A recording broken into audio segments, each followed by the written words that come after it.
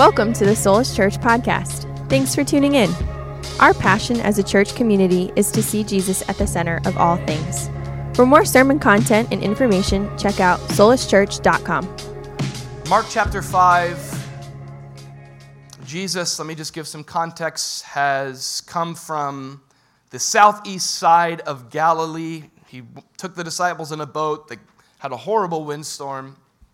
They ended up on the shoreline of the Gadarenes to a terrifying event and sight, a demon-possessed man crying out in the night of a cemetery, just the kind of thing you want to pull your boat, up upon. And we see Jesus' power to bring this man from his state into an incredible place of healing and restoration. So the disciples are really they're experiencing a lot with Jesus. This is like discipleship school 101 here. And it tells us this. Here's where we pick up. The disciples get back in a boat. They're not too excited about it probably. But verse 21, here's what the scriptures say. Let's read this together. Now, when Jesus had crossed over again by boat to the other side, that's back to the west side of the Sea of Galilee, a great multitude gathered to him, and he was by the sea. And behold, one of the rulers of the synagogue came, Jairus by name. And when he saw him, he fell at his feet and begged him earnestly, saying, "My little daughter lies at the point of death. Come and lay your hands on her, that she may be healed, and she will live." So Jesus went with him, and a great multitude followed him and thronged him. Verse 25, now a certain woman had a flow of blood for 12 years, and had suffered many things from many physicians. She had spent all that she had and was no better, but rather grew worse. When she heard about Jesus, she came behind him in the crowd and touched his garment. For she said, "If I only may touch his clothes, I shall be made well." Mark's favorite word, immediately. The fountain of her blood was dried up, and she felt in her body that she was healed of the affliction. And Jesus, immediately knowing in himself that power had gone out of him, turned around in the crowd and said, "Who touched my clothes?" But his disciples said to him, "You see the multitude thronging you, and you say, 'Who touched me?'" And he looked around to see her who had done this thing. But the woman, fearing and trembling, knowing what had happened to her, came and fell down before him and told him the whole truth. And he said to her, "Daughter, your faith has made you well. Go in peace and be healed of your affliction." While he was still speaking, some came from the ruler of the synagogue's house who said, "Your daughter is dead. Your daughter is dead. Why trouble the teacher any further?" As soon as Jesus heard the word that was spoken, he said to the ruler of the synagogue, "Do not be afraid, only believe." And he permitted no one to follow him except Peter, James, and John, the brother of James. Then he came to the house of the ruler of the synagogue and saw a tumult and those who wept and wailed loudly. When he came in, he said to them, "Why do you make this commotion and weep? This child is not dead, but sleeping." It says, and they all ridiculed him. But when he had permitted them, or rather when he had put them all outside, he took the father and the mother of the child and those who were with him and entered where the child was laying. Then he took the child by the hand and said to her, "Talitha cumi," which is translated, "Little girl, I say to you, arise." Immediately the girl arose and walked, for she was 12 years of age, and they were overcome with great amazement. But he commanded them strictly that no one should know it. I just love Jesus here. Here's the last verse. And that something should be given her to eat. This is the word of the Lord, to which we say, thanks be to God. God, that is our collective expression of gratitude to you this morning for what truly is a gift. We've got a lot to be thankful for today, God, from the gift of mom and then here, God, to the gift of your word. Jesus, you yourself prayed this. You said, "Sanctify them by your word. Your word is truth." So that's why we're here in this moment, God, to be sanctified, to be taught, to grow in our understanding of who you are because of your truth here, Lord. So we pray that you would use your word as an instrument to grow us today, to speak to us. We believe that this is your word that you have spoken, and yet today, by the power of your Spirit, you are still speaking your word to us as we listen. And so we pray what Scripture calls us to, that you would give us this morning, God, ears to hear what your Spirit wants to say to us, each individually and also as a church collectively. And ultimately, God, our prayer, as it is every week, is that you would speak to us. We pray, God, that you would speak. We pray these things in Jesus' name. Amen. Amen. You may take your seat.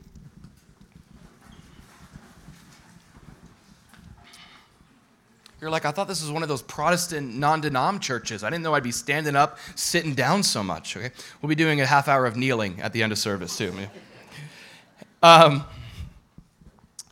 Well, as we're going through the Gospel of Mark, as I said, and we're studying the way of Jesus, each passage that we get to, we are focusing on a different aspect of his way. We want to learn and grow in our full understanding of the way of Jesus. And I kind of bounced around today, or this week, with what I would call this title today and what we would land on for the way of Jesus. And it just felt so appropriate, especially because it's Mother's Day, and this reminds me of Mom, to really look at this passage and see Jesus here caring. The passage today shows us the way Jesus cared, his care. That's kind of the lens that we get into this aspect of Jesus' life through this incredible passage here, the way Jesus cared. Now, backing up, the past few chapters, this passage is a part of the past few chapters where through multiple different events, we've been seeing the overpowering authority of Jesus over anything that may come against him or his followers. That's kind of been the goal of the past few chapters, seeing Jesus in this high and lifted up light, the light that he is. It started with Jesus overpowering nature. The storms that had arisen around the disciples in that boat were overcome and overpowered by Jesus' own words when he said, "Peace, be still." You get into chapter 5, and there's a whole nother chaos that Jesus is going to have to still. It's the very chaos of hell that's wreaking havoc on a man whose life is made in the image of God and has been so destroyed by these demonic forces that he's like the epitome of self-destruction and depravity and brokenness. And yet still Jesus overpowers what was overpowering him. This has been the theme. Looking at all the things that Jesus has power over. You could think of it this way. Jesus' power over the things that we tend to come under. Maybe you think of your life right now. Maybe there's something that you feel like you're under. You ever felt that way? Like, this is more powerful than me. This circumstance, this situation, this problem, this thing I'm facing, it's overpowering me. And what Mark is helping us do is to see Jesus as higher than that. Seeing his power over whatever it is you may be under. Paul prays this. I don't have the verses, but it's a great prayer in Ephesians chapter 1 where Paul prays for the church that they would know the exceeding greatness of God's power toward us who believe. You know, when we understand the power of Jesus, it's not just a theological concept, but we understand that power that he has is relevant to my life because I belong to him. And so his power over those things mean that I can have power over those things. His victory is my victory. Is this making sense? Now, this has been kind of the theme. I got 2 head nods. We'll do better, okay? This theme has just been building the past 2 chapters. Jesus' power over nature. Jesus' power over the demonic. And then here, in the verses we just read, we see Jesus' power over incurable disease. And we see Jesus' power even over death.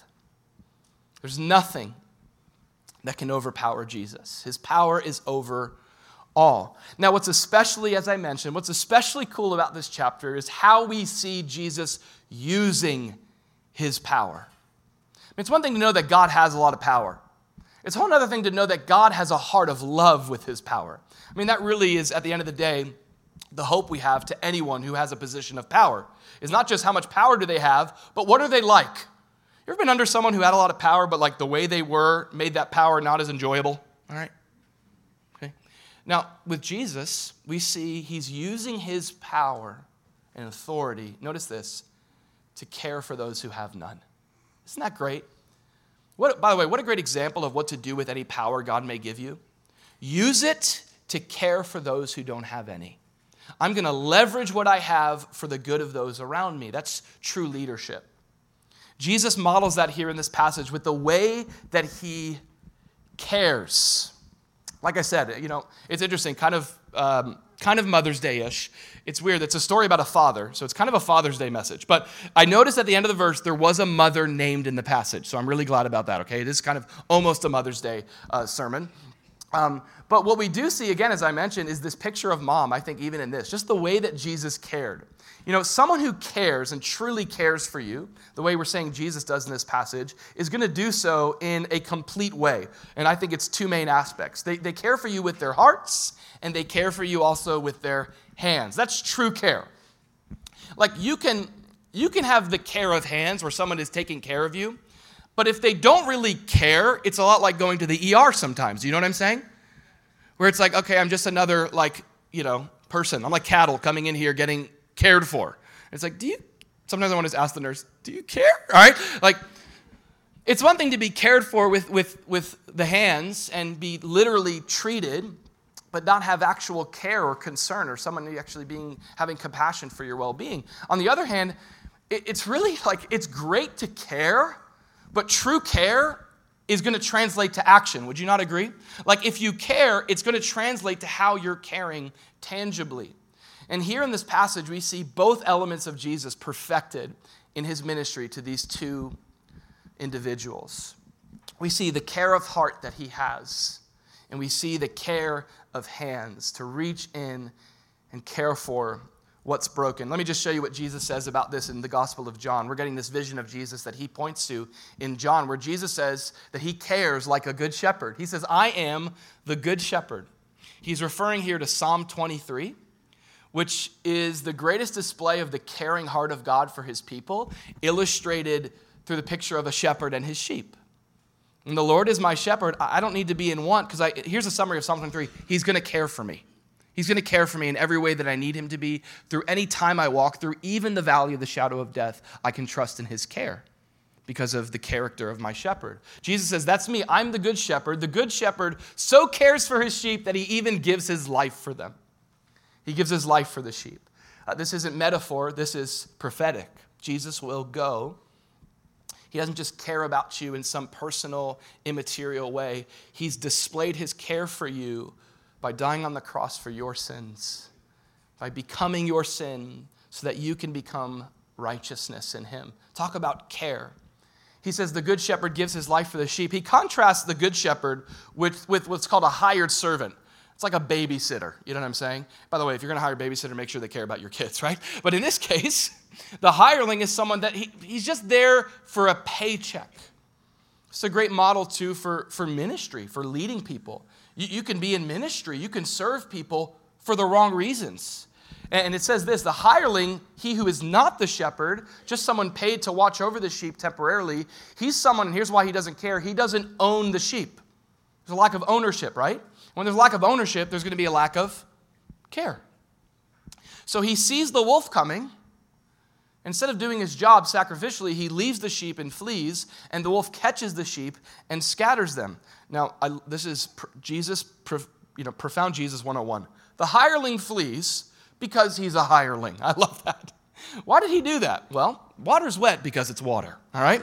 The hireling flees because he is a hireling, and here's the key characteristic. He doesn't care about the sheep. How do you understand Jesus over your life today, though? Jesus says, but I am the good shepherd. And I know my sheep. They're his. There's ownership. There's care and concern for them in their lives. And I am known by my own. In this passage, we see this truth on display.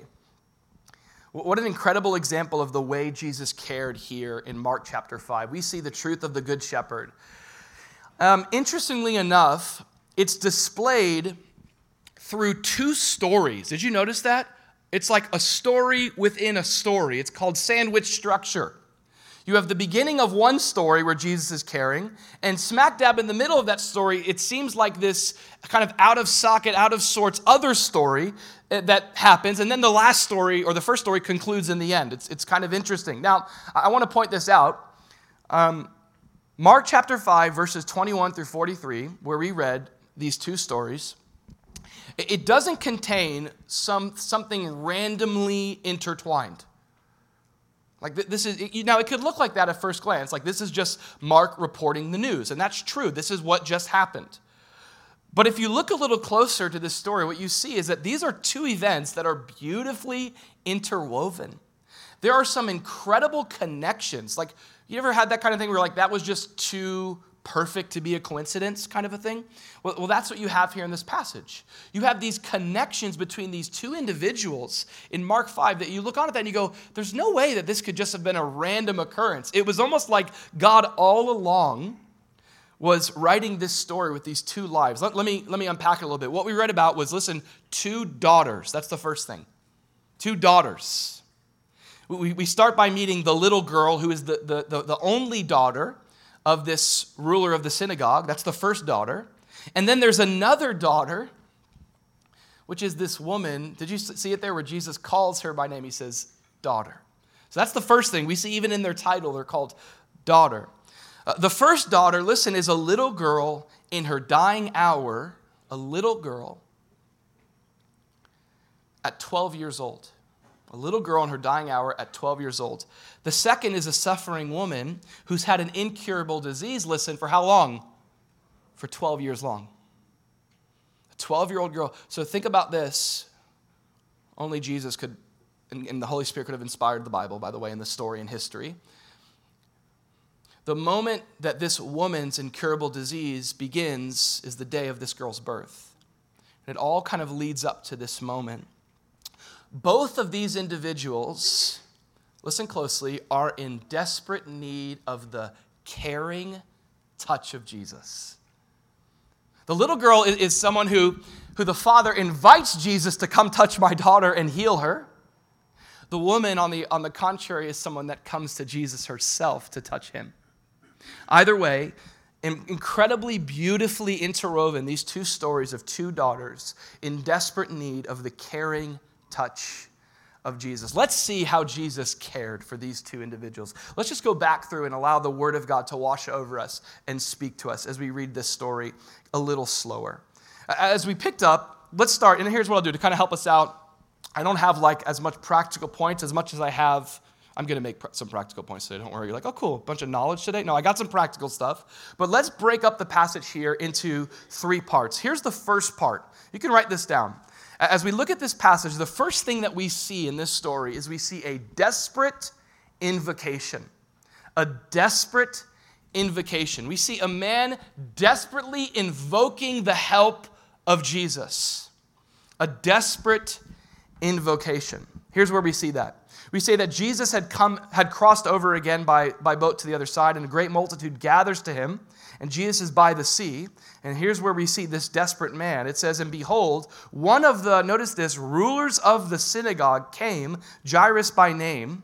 And when he saw him, Jesus, we'll come back to that, when he saw him, he fell at his feet and begged him earnestly, saying, my little daughter lies at the point of death. Come and lay your hands on her, that she may be healed, and she will live.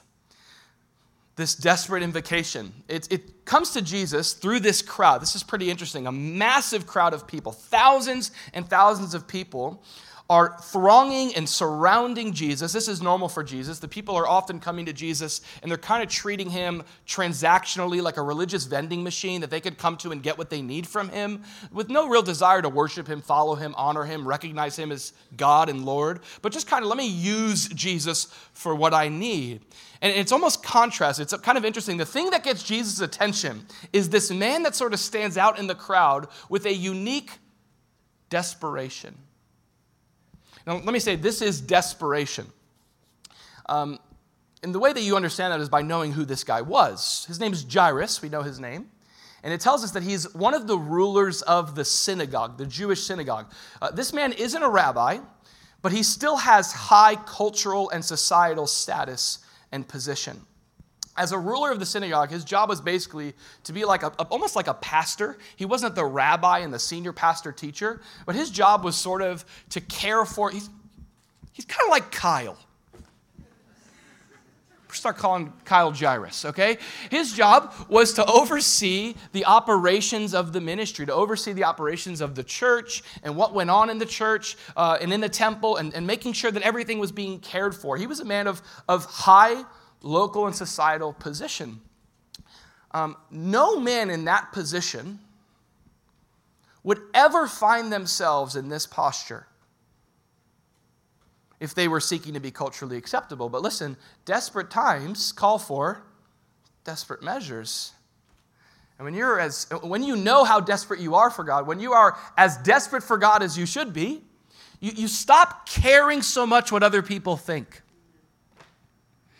because you're desperate for God. Now, I want to say that this man in this posture, in this position, his daughter's at the point of death. It creates desperation. It's not that he wasn't desperate for Jesus before and now he is. Sometimes life can feel like that. Like, God, all of a sudden, because of these circumstances, I'm desperate for you. Circumstances shouldn't make you suddenly desperate for God. Circumstances like this should remind you how desperate for him you always are. And all of a sudden, through something like this, you go, oh, I can't do this on my own. I need you, Lord. Now, the Bible says, blessed are the poor in spirit. Blessed are those who know their need for God, not just when things are hard, but all of the time. You know, this is kind of like, culturally speaking, the idea of being desperate doesn't have positive ideas tied to it. You know what I mean? Like, if at work, someone's like, hey, what are your goals for 2022, you know? Like, I'm just trying to be more desperate, you know?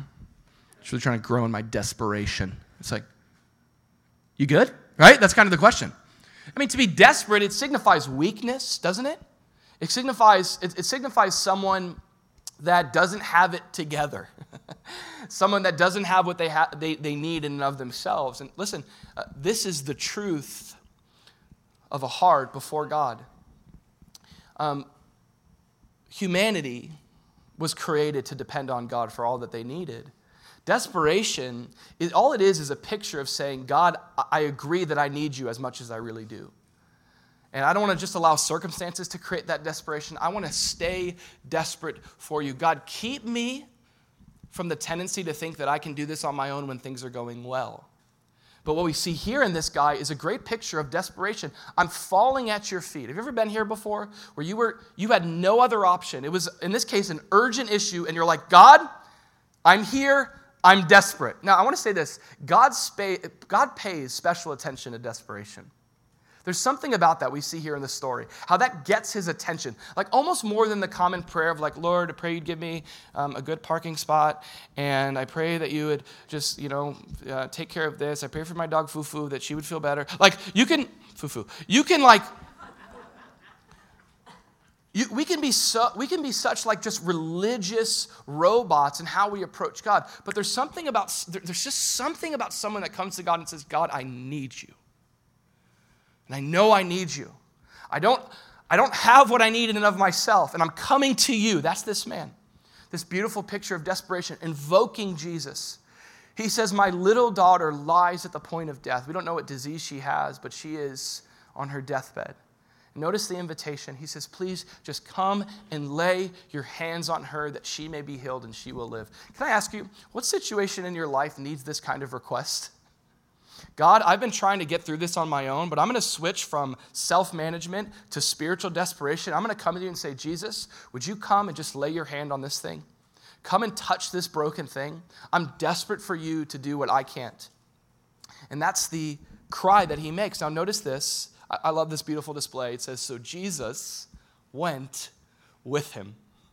The special attention that he pays, that even with thousands of people all around him, the person he reacts to is the desperate heart. He goes, I'm coming. I'm going to deal with what's wrong in your life. And it tells us that a great multitude, as Jesus responds, throngs all around him as Jesus recognizes this humble posture. Peter talks about this kind of idea in 1 Peter chapter 5, this humble desperation before God. He says, therefore, humble yourselves under the mighty hand of God, just like Jairus, that he may exalt you in due time. And notice that this is often taken out of context and isolated on coffee mugs and Instagram bios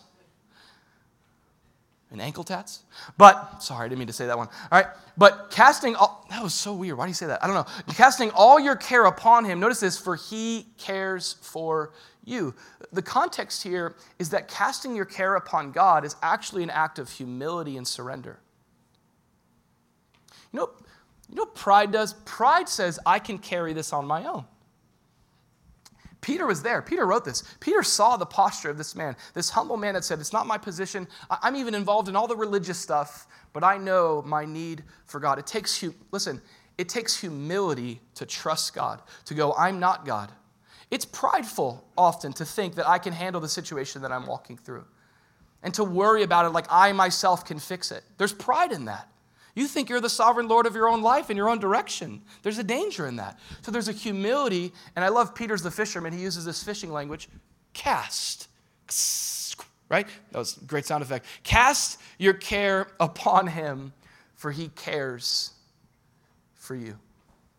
We see that displayed in Jesus here. Would you come and lay your hands on my daughter? He's casting his cares on Jesus. Jesus went with him. Call to me, I will answer you, and I will show you great and mighty things. Bring your cares to me and watch me pour out my care upon you. So we start with this desperate invocation. The desperate invocation, write the second thing down, leads to what we might call a divine interruption. A divine interruption, almost like a paradox. The idea here is from humanity's perspective, we're going to see a woman come on the scene who, from the naked eye, might look like she's interrupting the miracle that Jesus is about to do. He's interrupting the ministry. He's intercepting Jesus as he's going to take care for someone else, but we see from heaven's vantage, this is a divine interruption. A divine interruption. It says this, that as Jesus, we left off with this, right? Jesus is going to go after the man, a whole multitude, a whole crowd is following him. It's pretty cool. Like back then, like to follow someone, it wasn't like you pushed a button, like I follow you. It was like thousands of people would just like follow the person. Isn't that crazy? There's just like a swarm of people. Like, I follow Jesus. Do you follow him? Come on, let's follow him, all right? And they're following him. A whole crowd of people. It says, now a certain woman, we get introduced to our next character, had a flow of blood for 12 years and had suffered many things from many physicians. The ones who were there to heal and help her actually caused hurt and harm. She had spent all that she had and she was no better, but rather grew worse. You ever felt like that in life? Like, I spent all that I have to try to fix this problem and I'm in a worse place than I started. What a poetic and rich display of this woman's condition. She has a gynecological issue. She has this issue of discharge, a flow of blood, that doesn't just affect her physically, but it also affects her culturally and spiritually. According to the Levitical law, there were certain ceremonial processes and even consequences for this condition. Not only could she not marry or have children, but in this culture, she was a societal outcast because of her condition. I'm sure stigmatized with all sorts of things about, you're like this because of this. This happened because of this sin. Why do you really have this condition? How about this? What haven't you repented of yet? God will heal you once you actually say sorry for that sin that you forgot about. It's like, what is it, right? These stigmas around the cause of this issue. And notice, we'll get there. Notice Jesus has no time to talk about the cause of where this came from. He's just there to bring healing. How much time do we waste trying to figure out how I fell into this trap? Rather than just saying, Jesus, I'm here as I am, would you heal me? All the stigmas surrounding her condition are made worse when it tells us that the medical attention she sought has made things worse. So this woman now, notice this, she's suffering more from her cures than she is even her own disease. This is wild. Now, back then, I'm not going to get into what physicians may mean to you. This is definitely a politically tense time. Let's not talk about trusting physicians. That could go a lot of different directions. What we're going to say instead is back then, physicians, they had sort of a, rather than a medicinal approach to issues, they had a lot of like more magical approaches to issues. I mean, that's what we're talking about here. A physician back then doesn't have like the lab coat and the stethoscope on, like, let's check out your flow of blood, what's going on? Like, that's not what's going on. They're coming up with all sorts of kind of hoops for her to jump through. Like, and we're talking like random things, like stand on the street corner with these cucumbers and do this dance. Like, it's weird. Like, if you do all these things, then you'll be better, then you'll be fine. They were more magicians than actual medical professionals. And this is the condition that she's in. She's socially outcast. She's emotionally distraught. She's physically suffering. And, you know, the hardest thing that we could just imagine is that it's been 12 long years of the same problem. 12 long years of the same issue. I thought that maybe after year 5 I'd be okay. I thought God would show up for me then. But here she is, 12 years later, and I want you to notice this really profound 4 or 5-letter phrase. It says, when she heard about Jesus. When she heard about Jesus. This is where everything changes. Everything is going to change in this woman's life because she hears about Jesus. Can I tell you that everything can change in someone's life, in your life, when they hear about Jesus? It's really interesting to kind of contrast this too. She hears about Jesus. If you remember when we were looking at Jairus, this is how, by the way, all the people are coming to Jesus back then. There's not like YouTube videos with the gospel being preached or anything. It's word of mouth. It's eyewitness testimony is what's going out. And an eyewitness testimony contains what you see and what you hear. Okay? Johnny Depp, we get the whole thing, right? It's like an eyewitness testimony. It's really rich. Why do you say that? I don't know either, okay? Now that's a testimony. It's a witness account of what you've seen and what you've heard, what's happened, what's gone on. Now, this woman, it's interesting, she comes because of what she hears. The Bible tells us about Jairus that he comes because of what he sees. Same kind of idea. You know, I think about today the calling that we have is those who have seen Jesus, those who ourselves have experienced Jesus, and how just like then, the method hasn't changed. The way that people are going to come to know Jesus today and find healing in him and salvation in him from problems they've had for years is through people who are showing and sharing him with others. That's the only way it happens. It's the only way it happens. It's through the people of God. And it's interesting. It's kind of both of these elements. We see that Jairus came to Jesus because of what he saw. This woman comes to Jesus because of what was heard, what was shared. And both of these are key elements of our ministry to the world around us. If all we do is show the gospel, in word and deed, and we do what St. Francis of Assisi said, which is preach the gospel at all times, and if necessary, use words. Now, I love what that communicates about the need to embody the love and the gospel of Jesus, because people won't, they don't care what you know till they know that you care. That whole thing, like they have to see it. And that's true, but can I say this? It's necessary to use words when proclaiming the gospel. Faith comes by hearing, and hearing by the word of God. We're saved through the word of truth. That's the seed that's planted of our salvation. Okay, our good works alone will not lead people to know Jesus and find salvation in him. We must proclaim the goodness of Christ, the good news of Jesus, in a way that's thoughtful and not just pragmatic and robotic. Like, here's the Romans road. Do you believe this? Okay, good. You don't? Okay, goodbye. No. In a way that's thoughtful, that cares about where you're at and sees the salvation of Jesus, particularly to what you're going through. But we can't just share the gospel. We've also got to show the gospel. It takes both pieces of this. This is a faithful witness, someone who's sharing and showing the message of Christ. Here's the words of Peter in 1 Peter 2:9. It says, "You are a chosen generation, a royal priesthood, a holy nation, his own special people." This is a principle in Scripture called the priesthood of all believers, that it's not the pastor who's singularly called to evangelize the neighborhood and the city and the world. In fact, biblically, the role of the pastor is to equip the church to go out and do the ministry. Not hog it all and be like, come check it out, I'm going to do some ministry. You like this ministry? Yeah, all right? The goal of the pastor is to empower and equip God's people to go be the missionaries that God's called them to be in their different contexts, in their homes, their neighborhoods, in their workplaces. They're his own special people that you and I, proclaim the praises of him who called you out of darkness into his marvelous light. This is the mission we have. To proclaim not how great we are, but how good God is. To proclaim the goodness of the gospel. But notice the next thing he says.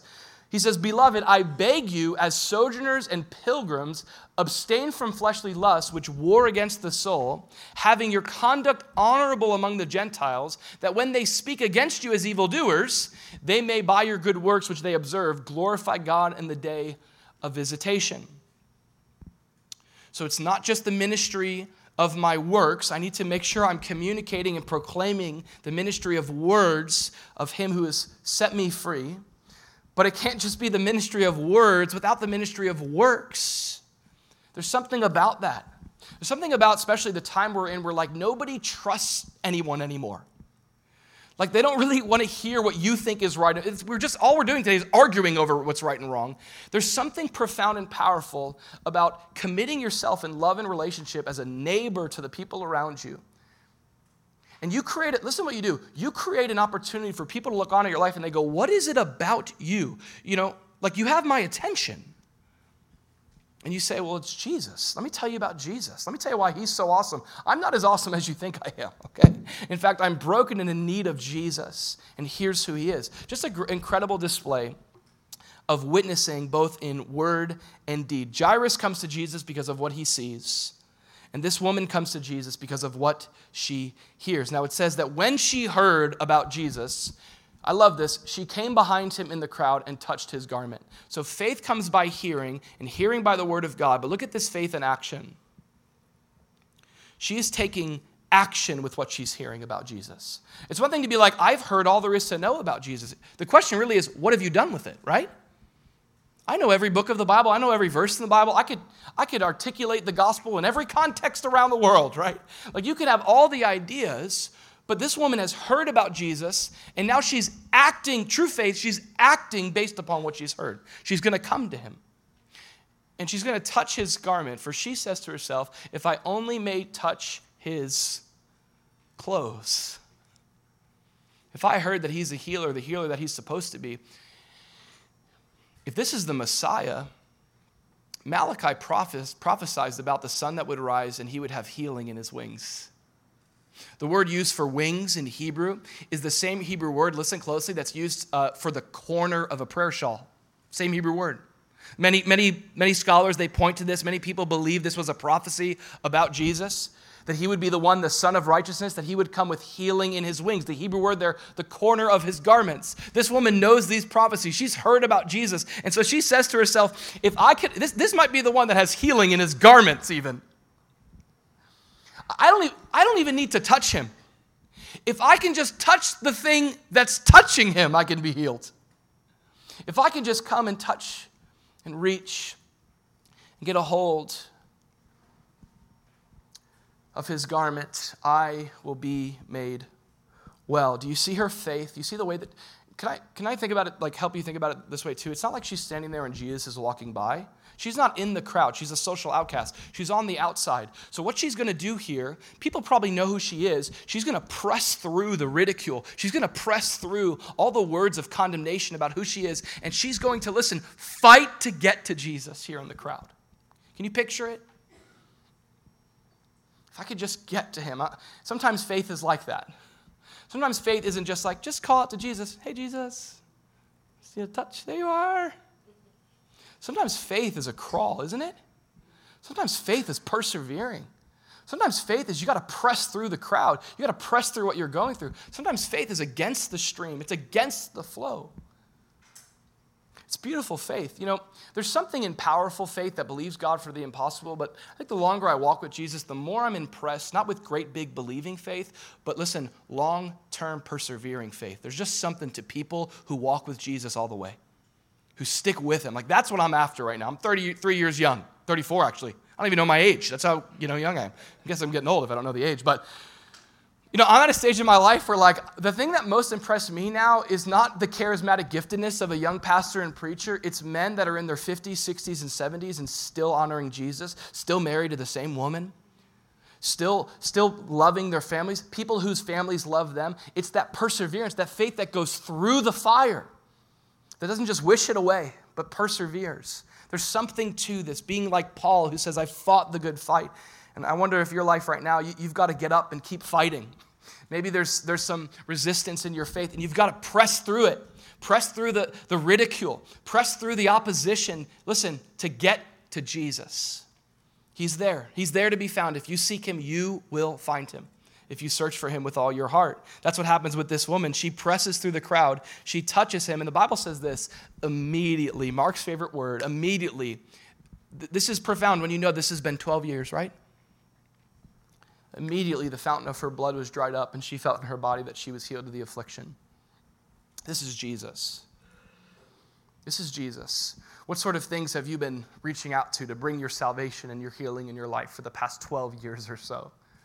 And if you would just come and just reach out to Jesus, you'd find the healing that you need. And she found that immediately. She's immediately cured of her condition. Listen, one touch from Jesus changed everything. Notice this, though. Jesus immediately, knowing in himself that power had gone out of him, that's just crazy, through his garments. He senses that power had gone out of him. He said, who touched my clothes? And the disciples, like a lot of times the disciples are asking questions that were like, disciples, come on, disciples. But here it's like, they're kind of right. Jesus, you see that there are thousands of people thronging all around you. You see that we're all kind of rubbing shoulders here, and everyone's kind of garments are touching one another's garments, and you say, who touched me? But we know that Jesus was speaking here about a special touch that he received. A special touch of someone who drew something from him. They got what they needed from him. And you imagine at this point, too, this woman, she's not standing there going, I'm the one who touched you.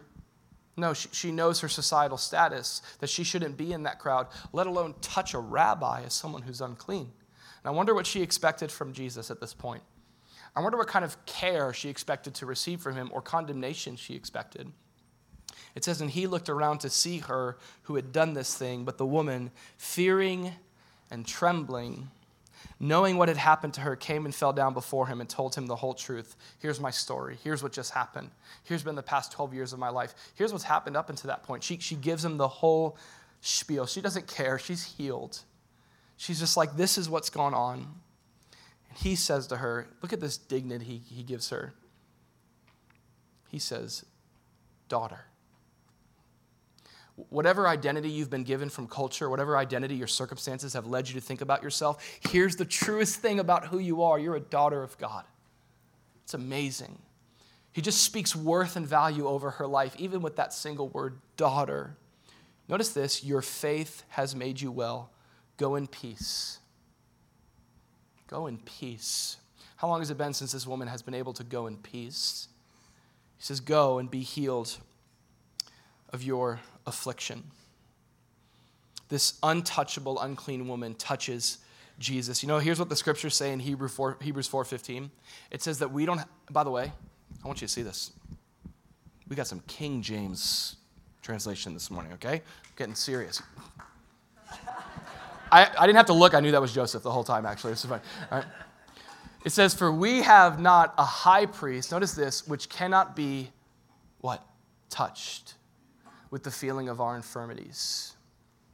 But Jesus was in all points tempted as we are, yet without sin. Maybe right now you're going through something, you're like, or you've done something and you go, I want to come to Jesus, but this is that one thing that I know he can't be touched by. He can't touch this thing. He can't read this. I've gone beyond the touch of Jesus. And here's what the gospel says, that you have a high priest in Jesus that knows what you're going through. He knows what you're feeling. He experienced the human condition, yet without sin, which makes him relatable and also suitable to care for you. He can be touched by what you're going through. You're not untouchable to him. He's a reach away. He's right there, and she reaches out and she touches him. And here's what the scriptures say, let us therefore, because of this truth, let us come boldly to this throne of grace that we might obtain mercy and find our own grace to help in our time of need. let us also reach out to him because he's there caring for us. I love that Jesus says to this woman, he says, your faith has made you well. Isn't that sweet? It's not, my garment didn't make you well. He doesn't say that, or in some ways your works have made you well, but your faith, it was your faith. Now, faith in and of itself doesn't have like some sort of righteous merit that God looks on and he goes, okay, you're having faith, therefore you're saved. No, but faith is simply the way that we receive what God has done. That's what faith is. God, I just want to receive what you have for me. That's faith. God, I want to receive what you've promised and what you've said. Her faith makes her well. Lastly, we'll close with this and we'll bring up the band to wrap up our service. The last thing we see is a dynamic illustration. We see a display of a desperate invocation. We see a divine interruption. And we see a dynamic illustration. If I ended the sermon here, it'd be like, yeah, that's so great. Like what an amazing thing. Jesus healed this woman. It's been 12 years. Meanwhile, Jairus is over here like, what about my daughter, right? Meanwhile, Jairus is the one standing, everyone's like cheering, yeah, he healed her. And Jairus is over there disappointed. Jesus, you forgot about me. Jesus, what about me? It seemed like an interruption, but instead we see this incredible dynamic illustration. It's interesting. I chose the word dynamic here too because the word that's used there in Greek for power is the Greek word dunamis, where we get the word dynamite or dynamic. That's what's being displayed from the life of Jesus, is his dynamic power, a power that's greater than whatever you might come under. And we see an illustration of it being even greater than what we could expect. It says, while Jesus was speaking, some came from the ruler of the synagogue's house and they said, your daughter is dead. Why trouble the teacher any further? Now, when you read it in context, the last verse, Jesus said, daughter, your faith has made you well. This is intentional language. This happens. Then the ruler of the synagogues, those come from his house and say, your daughter is dead. Why trouble Jesus any further? You've been praying for the thing and the door hasn't opened. Why are you still praying? Get away from that. It's done. He can't help you anymore. And Jesus turns to the man and he says, do not be afraid. Just like this woman had faith, you also need to believe. Listen, when things don't pan out the way you expected them to, when Jesus didn't show up in the time frame that you set for him to, believe. Trust. Keep going by faith. Jesus permits no one to follow him except his inner circle of homies, Peter, James, and John. He comes to the house of the rulers of the synagogue, and there's a whole, I love this word, tumult going on. And there's people weeping and wailing loudly. In that culture, you had actually paid professional wailers. Before Bob Marley, you had professional wailers who would show up, and they would grieve on behalf of the family. These are professional mourners. I don't know, I guess actors is what they are. I don't know. And Jesus shows up, and he comes in, and he goes, why are you guys weeping? He goes, the child's not dead, but sleeping. And Jesus isn't saying, like literally, guys, she's not dead. She's actually literally just unconscious. Come on, that's not what he's saying.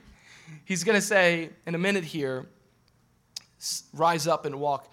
He's speaking to her state, which is because of what he's going to do, it might as well be an unconscious state.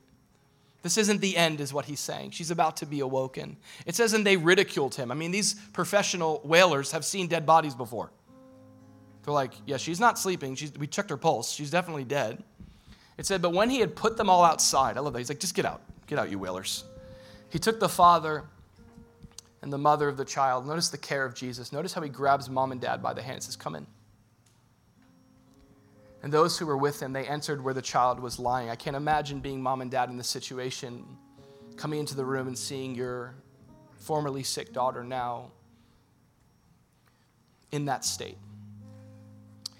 He took the child by the hand. He said, Talitha Kumi, which is translated, little girl, I say to you, arise. And we know how the story goes. It says, immediately the girl arose and walked, for she was 12 years of age. What seemed like disappointment was really just a setup for Jesus to show how much greater he really was. Well, Jesus, you didn't show up here when I expected you to, and there was a moment in my life where I doubted anything was ever going to be possible again, because here's what I found myself in this place of disappointment, and maybe this isn't a setback after all. Maybe this is a chance for you to illustrate how powerful you really are. Let him take you by the hand to see that, to follow him, to see whatever disappointment you've faced. Maybe Jesus in your life has been late. He didn't show up at the time. Maybe that thing you prayed for has died, and you didn't get the answer you expected.